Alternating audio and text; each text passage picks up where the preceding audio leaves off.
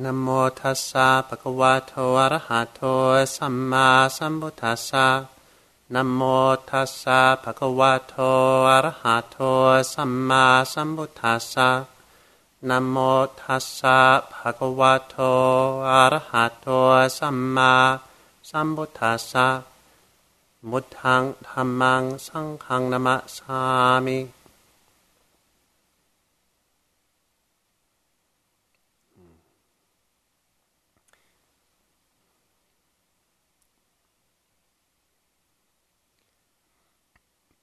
So we're reaching the end of the retreat, towards the last day or two, and as everything has a beginning, a middle, and an end, so does this retreat. And so it's time to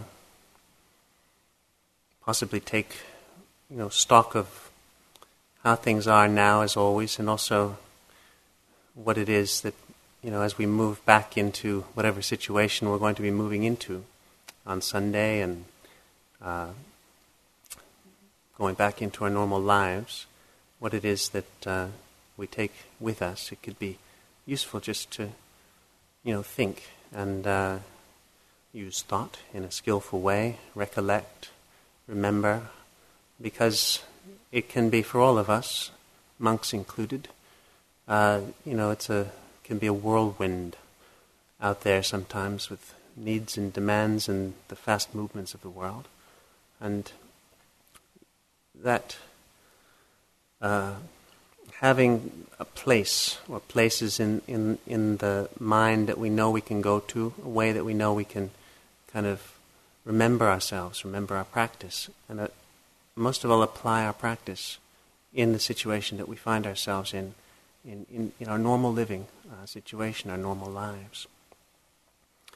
And it's not an easy practice, is it? This one that we've all, to one degree or another, chosen to investigate and experiment with. Some of us commit ourselves to. The Buddhist path is not easily defined. It's not easily put into words. We have a tradition where we're using words in sometimes idiosyncratic ways to try to point to something which is ineffable, something which you can't really describe. And the books are clearer and they provide a good map, good guidelines, but they don't really describe it either. It's something, the Dhamma is something that we have to experience for ourselves, something we have to know for ourselves. So all these words that we use in the practices that we do are ways to find for ourselves what Dhamma is and what is the flavor, what is the direction in which we are going with it.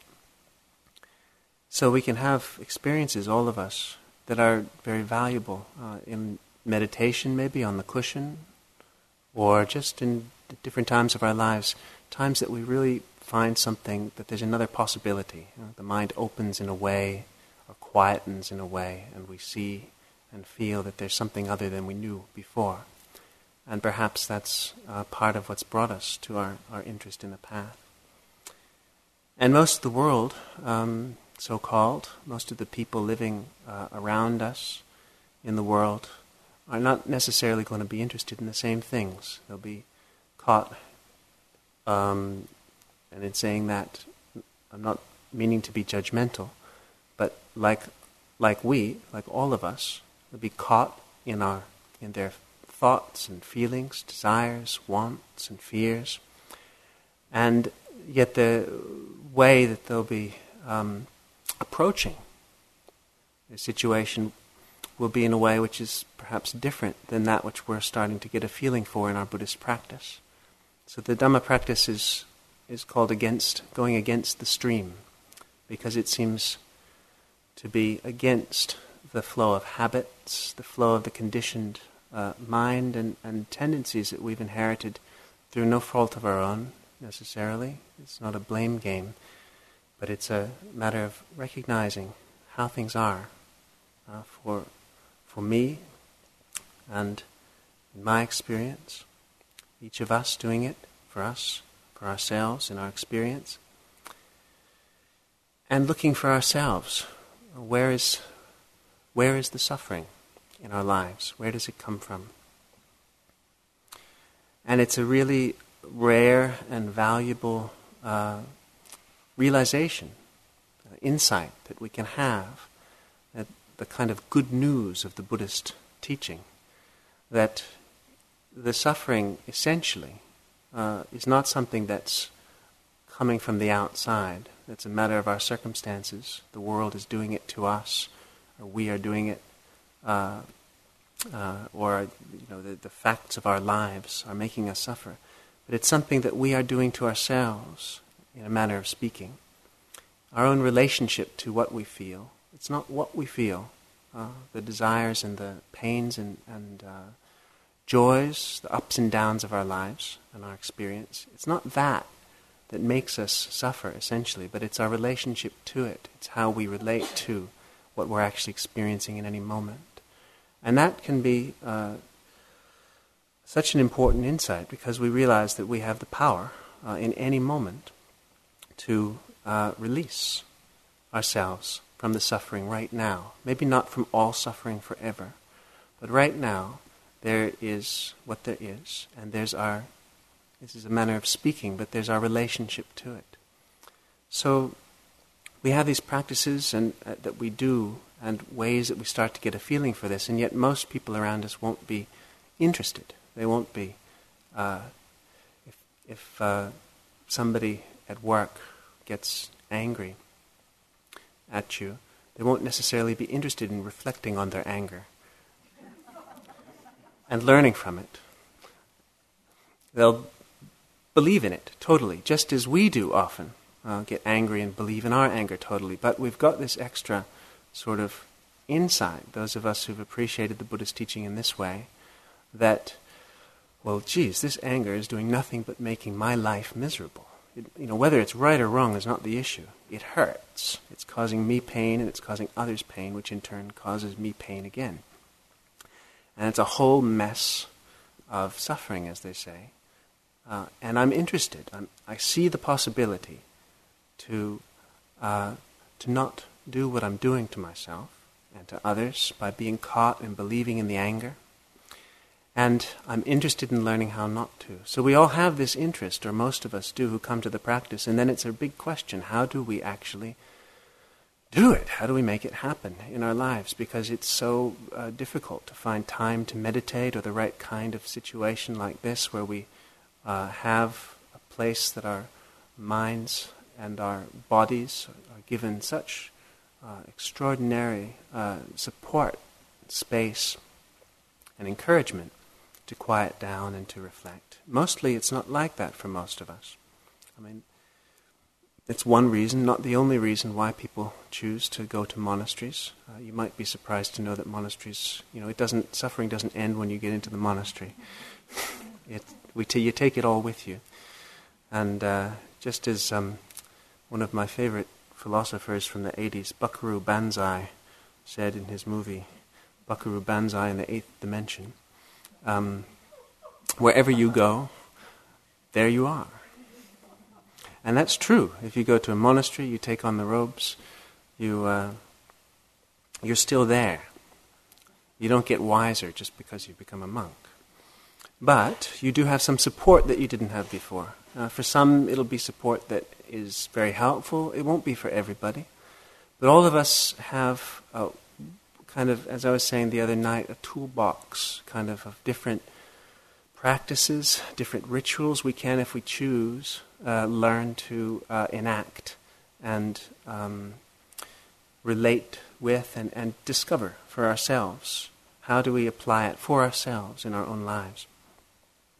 And that then gives some structure, which in itself can be a support wherever we are in using those teachings or practices as a kind of as ballast, as a reference point, so that we can, in those moments where we, say, get caught or feel the anger coming up and we're about to get caught, how do I practice now? How do I expand my meditation practice, my insight practice, so that it's not just the times I'm meditating or reading a Dhamma book, but that it starts to encompass more and more of the whole of my life, whatever that might include. And so even just short sort of points of remembering what it is that has been valuable in our practice in the past, choosing to kind of make a practice of remembering that throughout the day at random times, maybe a bit like Ajahn Punadhamma was saying the other night with this reminding yourself about dreams. Just choosing random points, it could be even 5 seconds or 10 seconds, but coming into yourself in a way where you remember. You remember your mindfulness, you remember your awareness, and in that way, it's like a drop of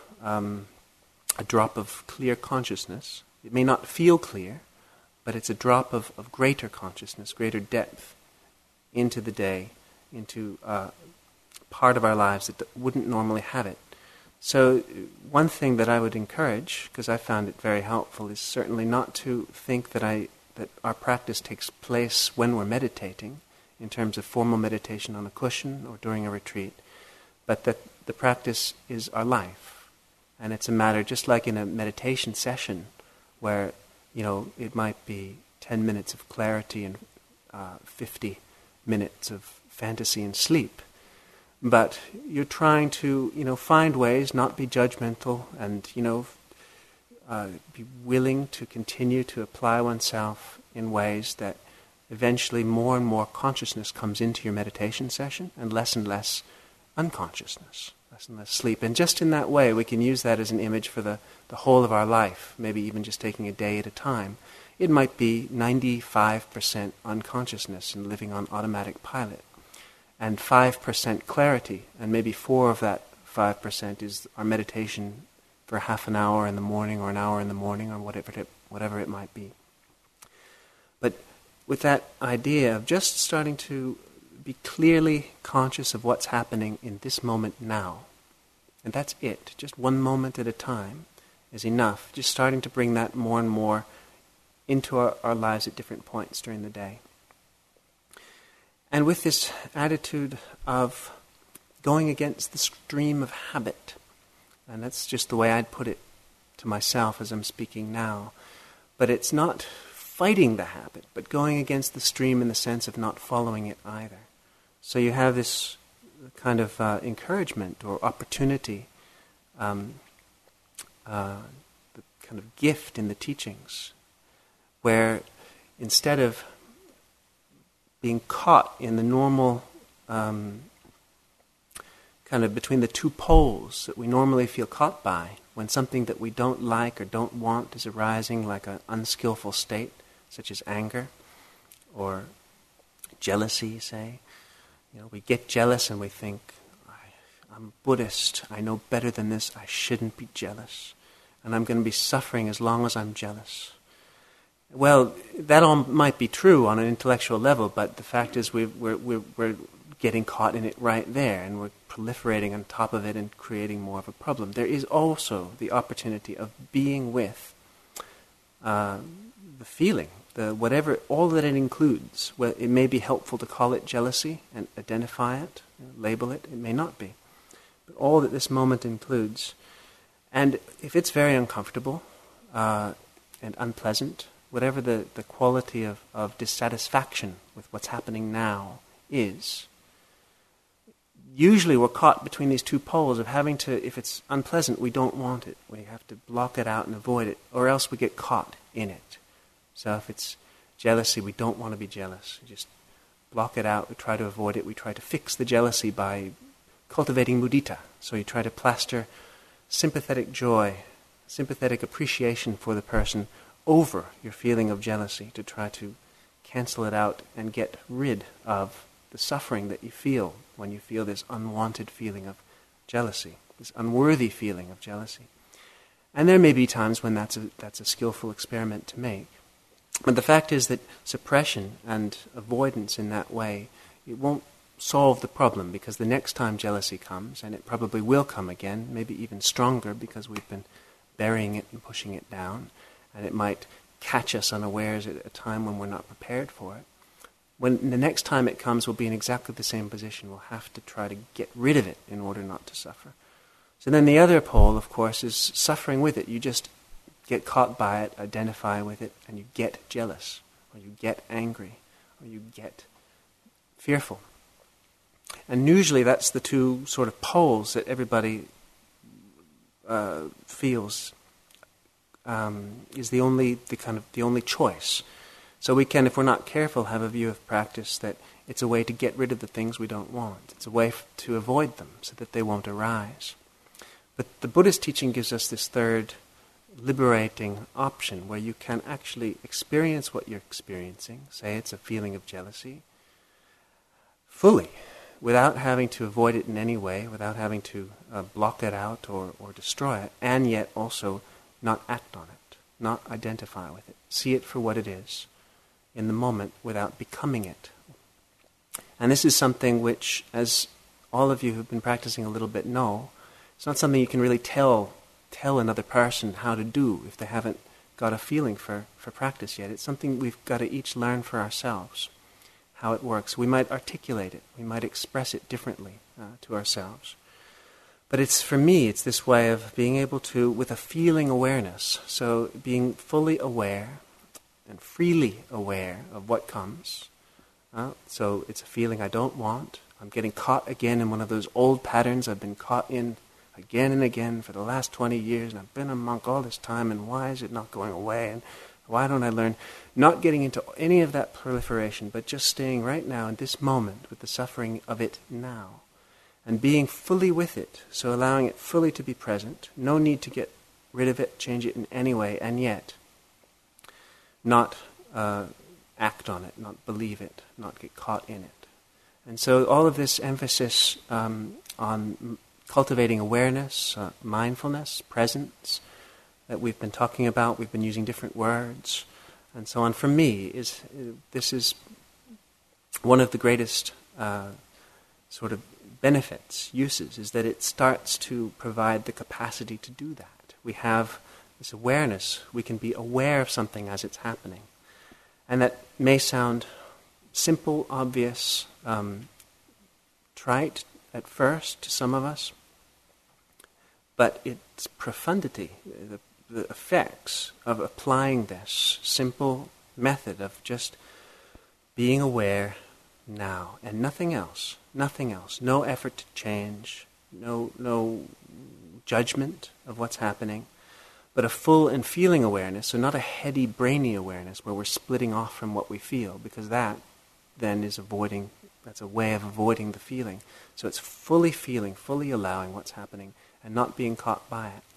And then there's this kind of a transformative, for me, kind of a transformative relationship that's there, where it's not threatening anymore. The jealousy is seen for what it is. It's something which is coming up it's almost like as part of nature. It's somebody presses a button and, the machine goes ka-ping. So somebody says, bush, and I feel a whole bunch of feelings ka-ping. And I know, it's not, I don't necessarily believe it anymore. It's not that I don't feel the feelings anymore. and all of us will have these things, that triggers, old patterns and so on, and yet the relationship to them can change. And, as we know, easier said than done.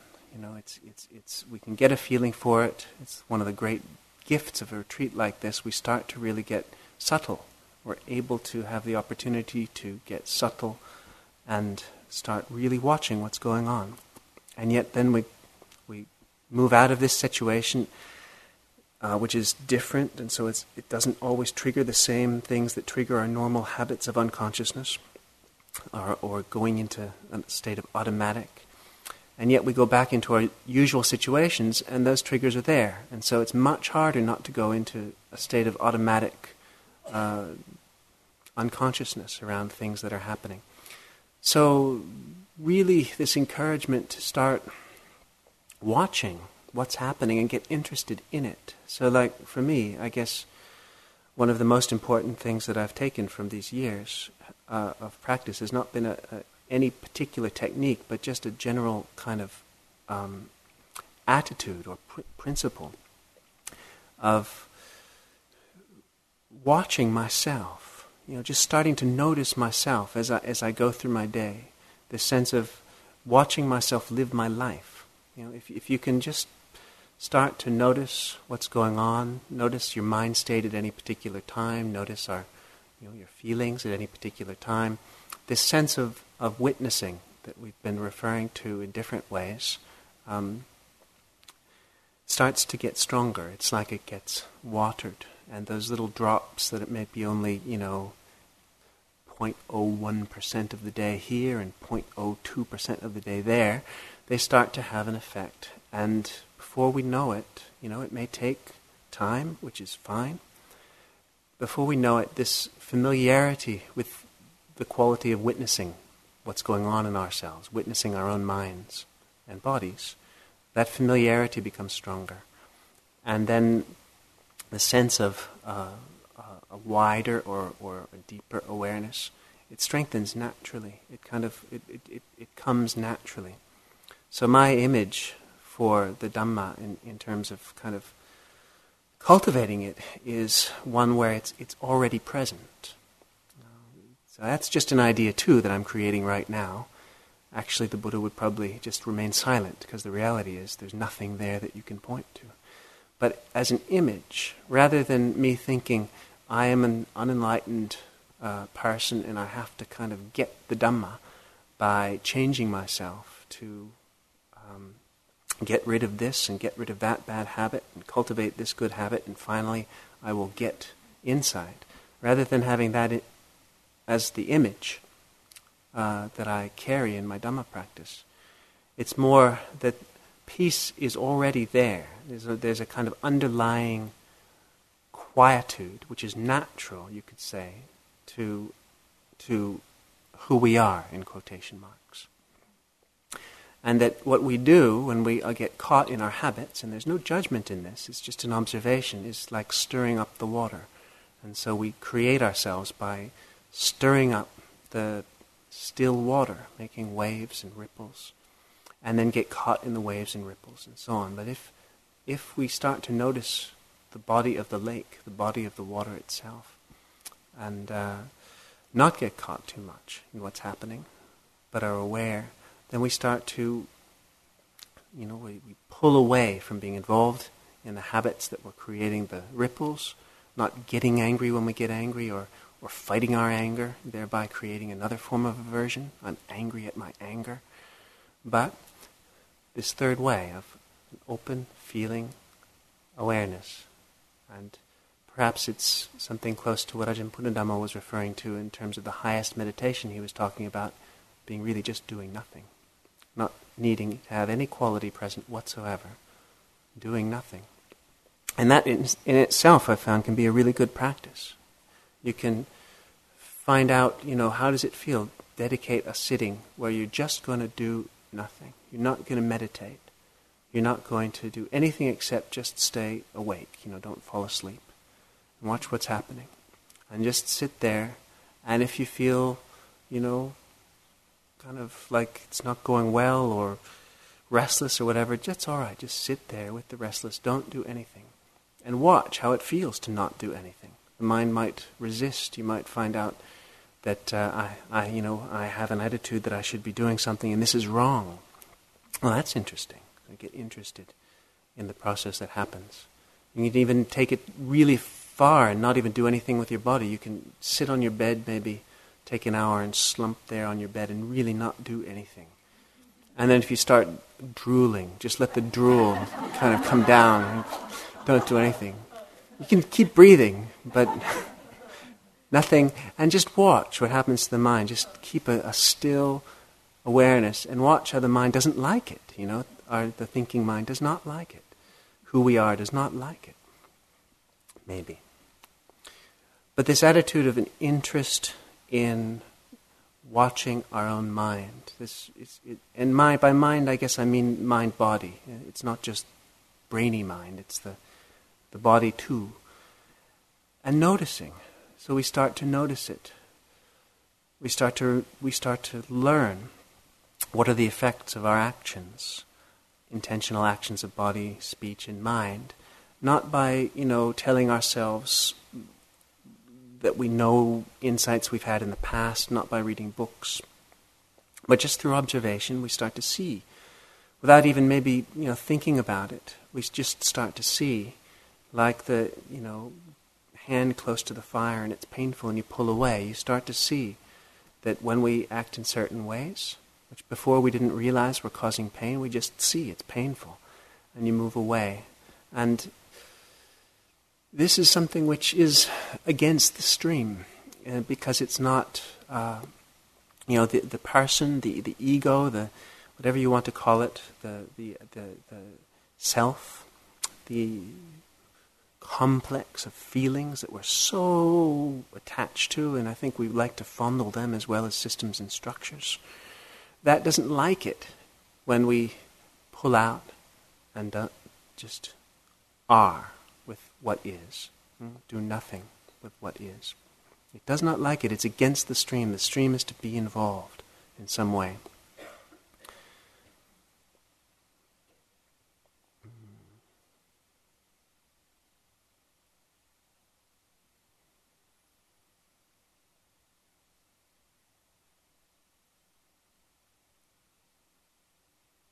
So cultivating this awareness and watching, learning from observing our lives, cultivating the sense of watching yourself as you live your life.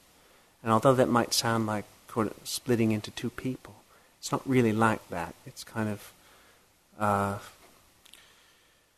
seeing your mind for what it is. At first we think we are our thoughts. Then we develop this sense of watching our thoughts. So it feels like, hey, I'm two people. I'm me, and then I'm the one watching me. How does that happen?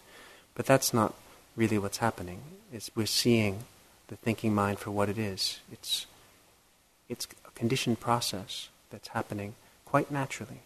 We start to see the triggers. We know we get into this situation, and this will happen. This particular identity, me in this situation, is different than me in a different situation. We'll become different people according to who we're relating to, or what particular situation we're in, or how the weather is. I can be a different person on a rainy day than I am on a sunny day. And that's an idea maybe we can all understand, but then really observing it for ourselves, you start to see how the process of being somebody happens, and that it's not who we are. So we're not splitting off into somebody else. We're actually just, in a way, coming into the center of who we are, this awareness, sense of stillness, the context rather than the content. And we start to see how we create suffering. So with this attitude of learning and interest and watching, just noticing where is the suffering right now, not in general in my life and analyzing it, although that has its place and may be useful at times too, but just moment by moment, taking one moment at a time. Right now, where is the suffering? Not looking for an intellectual answer, but observing with this feeling awareness. And sometimes we see it, sometimes we don't, we're caught. But all of us who come to this practice, if we follow it through, we eventually see that we are responsible for it. We're not responsible for the war in Iraq or suffering in that sense on the outer level, but in terms of how we are with the moment right now, if we're suffering, we can do something about it. We can stop doing it. We can release. That's a relief to see it. And getting this sense of interest and an optimism, a kind of not optimism's the wrong word, but a confidence, a saddha, confidence, not only in the truth of the teachings, but in our ability, that we can actually realize the Dhamma. It can be realized in this life. And it doesn't have to be seen as something which is so high and kind of shiny and as the full attainment of pure nibbana, but even just the little insights, the following the path away from suffering and towards release. These are things that we can do. It takes interest, it takes willingness, application, and not much more than that. It doesn't take much effort in the sense of willpower or muscular effort, even the muscles of the mind. For me, it's more like the kind of daring and courage that it takes to let go and to release and to fall back when we don't necessarily know what we're falling back into. And it takes trust. It takes saddha, as the Pali word, for confidence or trust. It can be confidence in the teachings. And for me, it's also a sense of a trust in the Dhamma in terms of my experience. And that comes, through practice, and it comes through following an ethical lifestyle. So sometimes we don't, we feel like the precepts, the 5 precepts, are something that are just, kind of basic parts of the teachings and obvious, nice things to do that are part of religion, but we really want to get to the heart of the matter and get into the philosophical or the insight teachings. But those precepts are, although they're couched in a negative way, refrain from doing this, refrain from doing that, refrain from doing the other thing. If we do refrain from doing killing, from harming others, from harming ourselves, then what we're doing is refraining from stirring up the water. We're not creating the ripples anymore. We're allowing the pond to still so that we can see the stillness that's already there. So even though the precepts might be couched in a negative way, in the sense of don't do this and don't do that, of course they're not commandments, nobody's telling us. And they're expressions of a kind of optimistic view of life, not sure optimistic is the right word, but a positive view of life in the sense that the fundamental reality is one of purity. And that if we just stop doing the things that obstruct that, stop harming others, stop harming ourselves, stop confusing others, stop confusing ourselves, then we don't have to make the purity, we don't have to get it, we don't have to generate it by following a precept. It's already there. We just stop muddying the waters. So following the precepts, for those of you who wish to have more of a structure that you're working with in your lives, since you're not in a monastery and you don't have to do these things, using the precepts as ways to not just reflect on your actions, but also really trusting in the goodness, for lack of a better word, the goodness of what comes in the human heart when we are very careful about not creating any kind of possible harm. And so using the precepts, the 5 precepts which are ethical precepts, and then if we wish to, we can do a little bit, and I'm not necessarily recommending this, but it is open to all who wish, a little bit of the kinds of renunciatory precepts that we've been following during this retreat. So the 6th and the 7th and the 8th are not ethical precepts, they're renunciatory ones, and they're sort of rather arbitrary possibly, but what they do is they create a boundary so that we can see ourselves better because we have something against which we bump up. And they do help to simplify our lives, if that's what we wish to do. It is simpler not getting involved in lots of entertainment and lots of eating and lots of sleeping. But it's in no way a judgment. It's not saying that any of these things are wrong. It's useful tools in the toolbox that we can use both, on the one hand, to simplify our lives, and on the other hand, to turn up the pressure, to kind of have something where we have to stop every time we, want what's not allowed, so that we get to see the kinds of patterns that are there, maybe latent and we're not aware of. So if every time I feel just a little bit uncomfortable. I might not be conscious of that, but if I can go to the fridge, open up, have a snack, then maybe that satisfies the discomfort. And there's nothing wrong with going to the fridge and having a snack. No judgment whatsoever. But if we get interested in finding ways to know what's there in terms of our what's driving us, as kind of unconscious motivations, emotional motivations behind our thinking, behind our relationships, behind our actions, then it's really useful to have things against which we bump up, a container.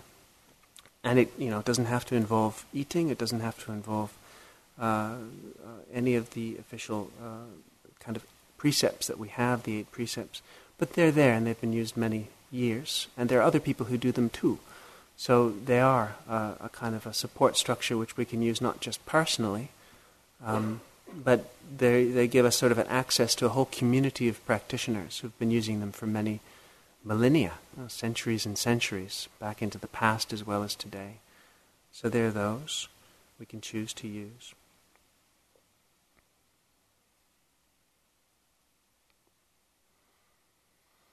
And being kind to ourselves. I think oftentimes in the West we really have to remind ourselves of this again and again, because it is a really judgmental culture that we're brought up in. It's not just the West. It's anyone with a kind of modern education tends to get taught to have a critical mind, because a critical mind is very useful. It allows you to, make useful scientific insights when you apply it to nature, and there's nothing wrong with it, with a critical mind in itself in terms of discernment, maybe not critical, but discerning and identifying and judging, saying, well, there's this, and matching it up against that, the value is different, and so on. But when it turns against ourselves, then it becomes like toxic, and we tend to have that, whether or not we feel like we have that in our character, we're living in a culture where that's very, very present. And so I find it's very useful to use it as a practice, loving kindness, metta practice, even just as a reflection, just reminding myself to be kind to myself, to have humor, tolerance, and to find ways to laugh and with myself as I bumble along in my practice, trying to, failing for the 22nd time doing this thing, and then watching, there I am judging myself as a failure again. And having this sense of a kind, tolerant embrace in which I'm experimenting with bringing these practices of awareness and mindfulness.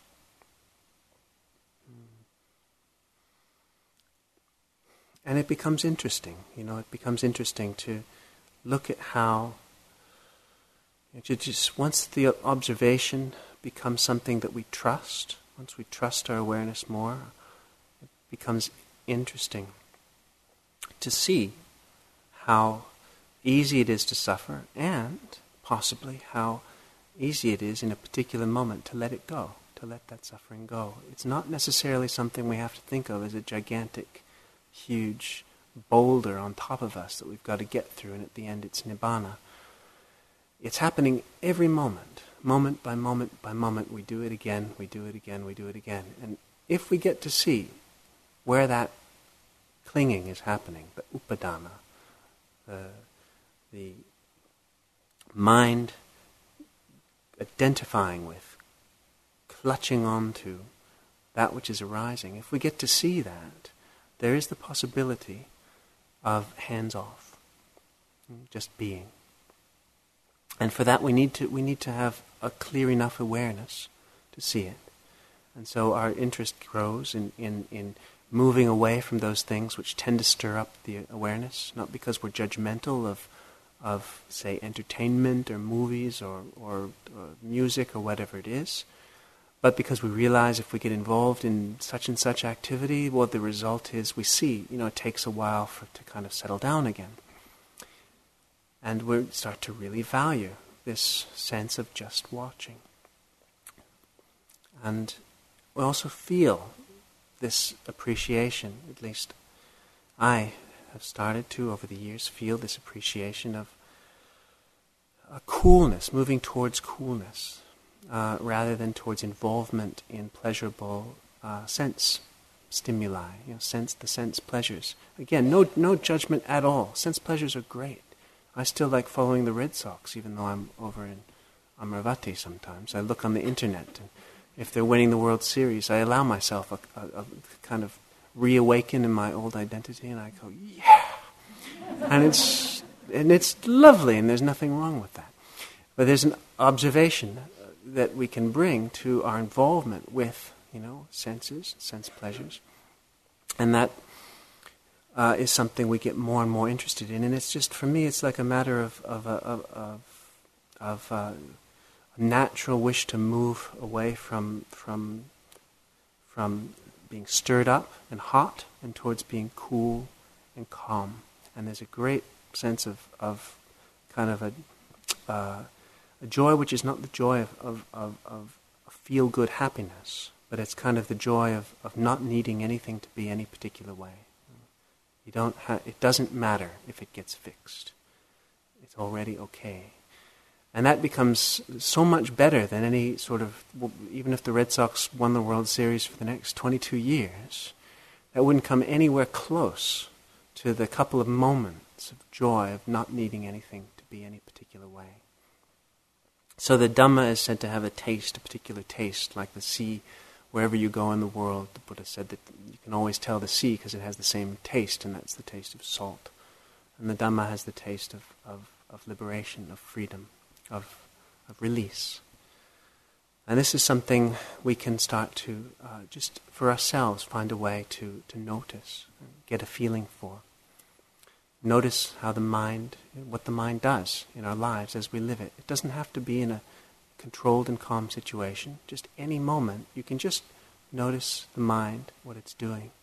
You might start noticing how it's very common to come into a situation with an idea of how it should be. And so we're bringing that idea in and then comparing our experience to our idea of how we want it to be or how it should be. So this comparison that's going on constantly, at least that's what I've noticed, I really start to use that as a practice to watch the comparing mind, because that's really getting close to where it happens in terms of making myself suffer. There's how I want it to be or how I expect it's going to be, and then if I compare, I will suffer. If I believe in the comparison, I will suffer. So this, just finding ways to use a practice like that, it doesn't matter if you feel so peaceful or not. You can do it, on a rough level as well as a refined level. At any time, in your life, just notice the comparing mind, expecting things to be a certain way. And then what does it take to allow them to be as they are?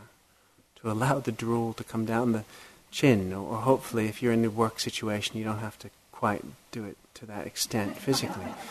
But allowing things to be as they are. And then there's the mind that compares and wants it to be different. And the suffering that results from that.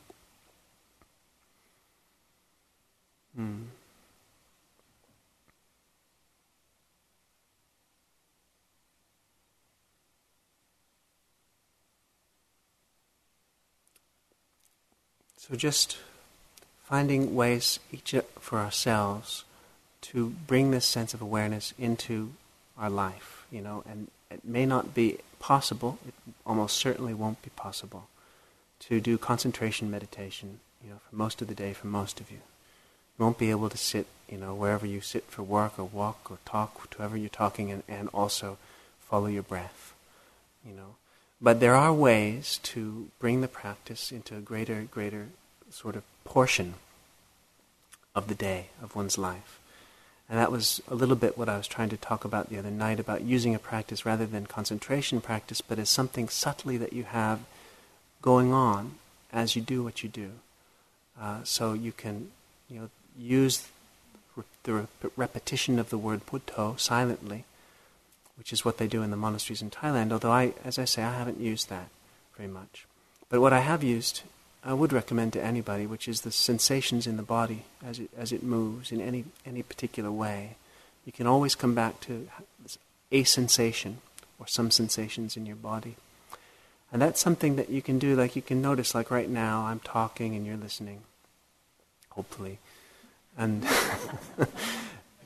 we can just be doing that, or we can also, you could say, be noticing how your toes feel. Maybe even just twiggle them a little bit.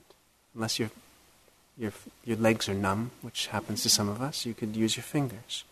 And you can listen and do that at the same time as you're listening. And as someone was mentioning the other day, I think it was Ajahn Punadhamma when we were talking about it, that someone, or maybe in one of the groups, someone mentioned that they've done some research.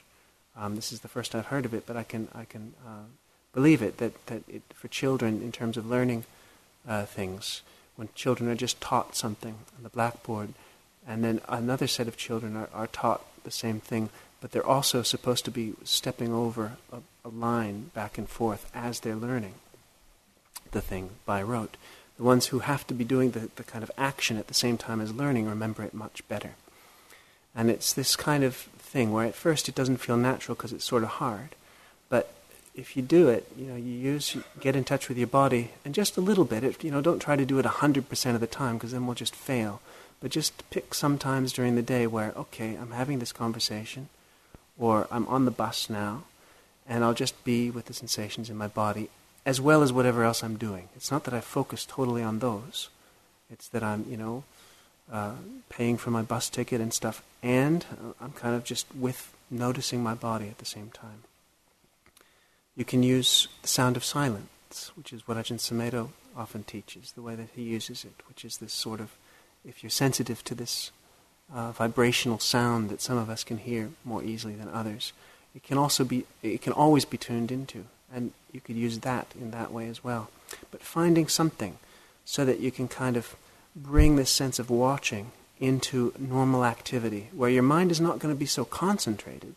It's not going to be kind of one pointed in a focused way, but you will be mindful. You'll be aware of each moment as it's happening, and the mind might not feel peaceful, but that's all right. You're still bringing mindfulness through, and that leads to a kind of a similar, if not the same kind of unshakable presence of mind, which is not dependent on conditions. It's not one that you've gained through excluding everything to only following one particular meditation object, but it's including everything, and yet you're practicing it, being aware now, and being aware now, and being aware now, and you start again and again. So you don't have to worry about, carrying a big weight or developing something which you're supposed to maintain.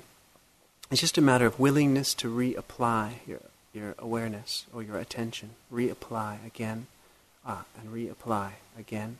And if we keep doing that, it can become more and more continuous and not so choppy. So that's something that you could, all of us, I know it can be done in any situation. You can always feel something in your body, and it can be used in that way where you're not focusing into it, but just using it as a kind of a light anchor as you're doing whatever else you're doing. And in this way then, eventually, we start to get familiar with this watching, this sense of witnessing that we've been talking about in different ways. And it's not a split, as I say.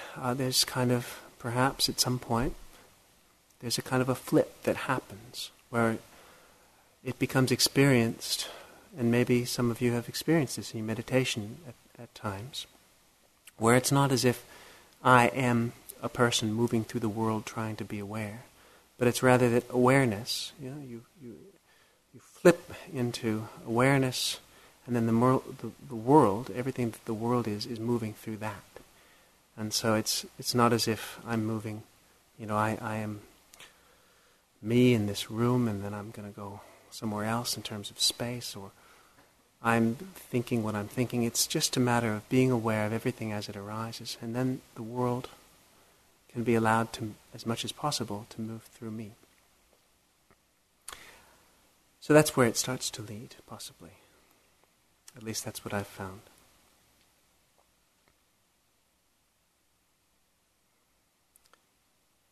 Using the senses, using awareness. If you're in your place of work, again, and you find it's really hard to, okay, right, I remember all that stuff about awareness, but right now I just can't do it because I'm caught in my thought and so on.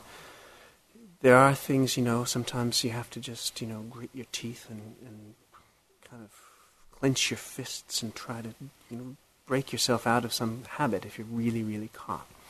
And that's not the recommended way, because that's creating more karma there. But sometimes it's useful if you find you're about to, hit somebody and you need to stop yourself. Not that that's necessarily happening to most of us most of the time, but it might be. But there are other ways that I've found. And one is just to very quickly go through the senses. So we have these sense doors, in Buddhism. You have not 5 senses, but 6. So not just the sight and sound and smell, taste, and then feelings, but also there's everything the mind is doing and thinking and perceiving. That's the 6th sense, because we can actually be just as aware of that as we are of the other senses. And so you can just run through those as well, if you have a minute, in a particular situation, and just notice as much as possible what sight as sight, sound as sound, smell as smell, if that works for you. But for me, the two I use usually is sight and sound. So you notice, like right now, we're in a room full of people, and we can, if we open our eyes, we can see each other sitting here. But it's perception, it's the quality of perception that tells us that these are people, and this is a room, and that's a wall, and this is a microphone, and so on. Actually, what our eyes are seeing is just a field of color and shapes. And we can just notice that. We can try to, see the shapes, see the colors, red and so on. And even that, labeling it as red is adding something to it. It's a field of color. And then afterwards my mind starts saying, yes, these are people and this is a room and so on. And same with sounds. I mean, many of us have probably had this experience before, maybe in meditation or maybe on drugs or maybe just any time, but you hear a sound and you just don't know what the heck it is. What is that? And then suddenly, you realize it's the radiator creaking or a bird outside. Or you might see something that you just cannot recognize. And then, right, it's peanut butter. So, going through the senses just briefly can sometimes be a way of getting, kind of stepping back and getting into a sense of witnessing the present moment in a different way.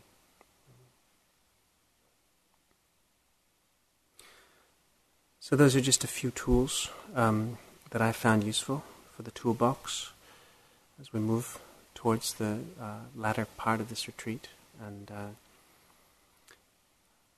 it's something I just kind of feel happy to be part of a retreat like this, because it is so worth it and so rare in the world, and so something which is honorable for all of us who are doing it, even if we might feel like a failure because we have a very strong critical mind. We don't feel like we're doing it right or whatever. It's really something quite noble for each one of you to be coming here and making this kind of effort in this way. Whatever kind of, however it's been, no assessment necessary.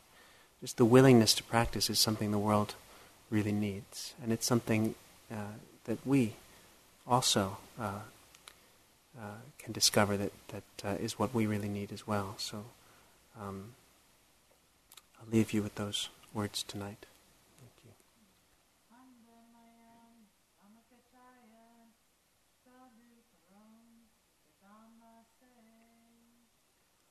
Sadhu.